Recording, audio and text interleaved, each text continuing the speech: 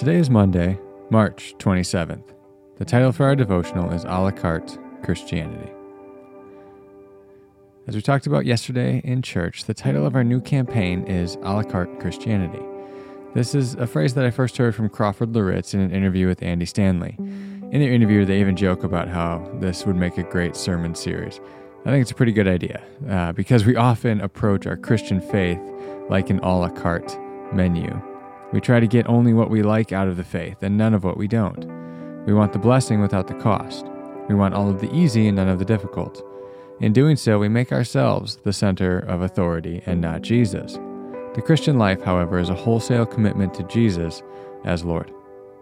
In our modern American culture, unrestricted freedom and, by extension, unlimited choice have become the ultimate good. We're constantly bombarded with ads telling us that we can have it our own way. Even our car insurance can be customized so you only pay for what you need. We're told that the customer is always right. And if I'm the customer, that means I'm always right. And we see how we become the center of authority. Now, we take these values, which are good things. Freedom in any society is a good thing and absolutely necessary for human flourishing.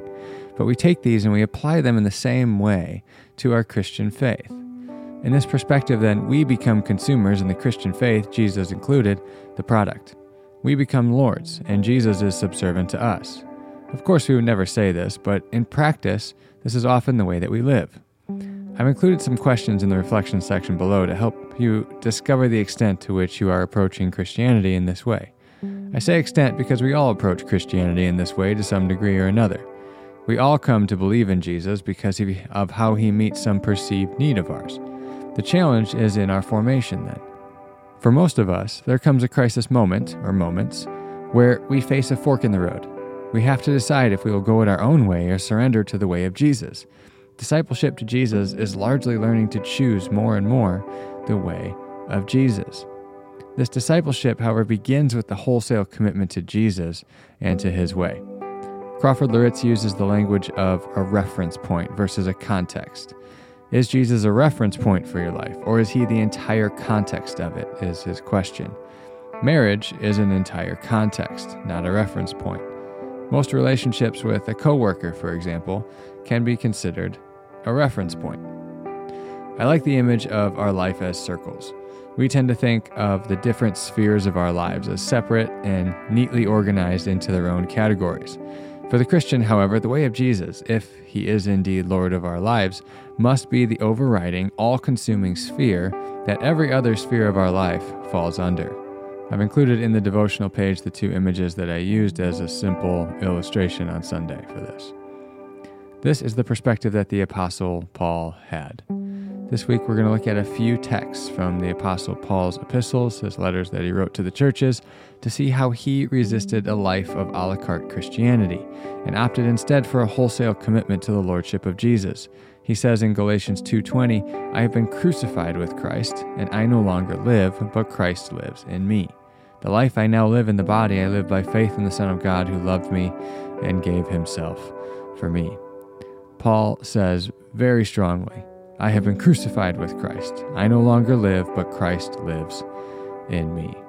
This is not a man who views Christianity as an a la carte menu, but one who has gone all in with Christ. For additional content today, I've linked you to the YouTube video with the interview from Andy Stanley and Crawford Loritz, where he brings up this phrase, a la carte Christianity. It's good stuff. Highly recommend giving that a watch. For reflection questions today, do you read Scripture to decide what you think is true in it? Or do you read Scripture to uncover the truth of what Scripture says? The first way is putting yourself as the source of authority. The second way is coming under the authority and lordship of Christ and Scripture and reading Scripture in such a way that reveals it to be Lord of your life. Secondly, when you discover that your way of living conflicts with something Jesus teaches, how do you respond? Do you tend to ignore it and just act like it doesn't exist? Do you try to justify your own way of life and living? Or do you submit to it and strive to live according to it? Think of a recent example where you were confronted with something Jesus taught or said, and you were challenged by it. How did you respond? It gives you a good indicator as to how you approach Scripture and how you approach Jesus. Is he indeed Lord of your life, or are you Lord of your life? Thirdly, have you come to a crisis moment in your life where you decided to surrender to Jesus as Lord and to follow his way in every area of your life? This is vital for the beginning of discipleship. Prior to this, discipleship cannot really take place in our lives. So we must come to this crisis moment where we decide to surrender everything to Jesus. That doesn't mean that we'll always do that perfectly. We will return time and time again to our commitment and say, no, I surrendered that to Christ. I need to bring it back under the lordship of Christ as it migrates away from Christ. But we need to come to that first crisis moment where we decide that Jesus is indeed Lord of our life.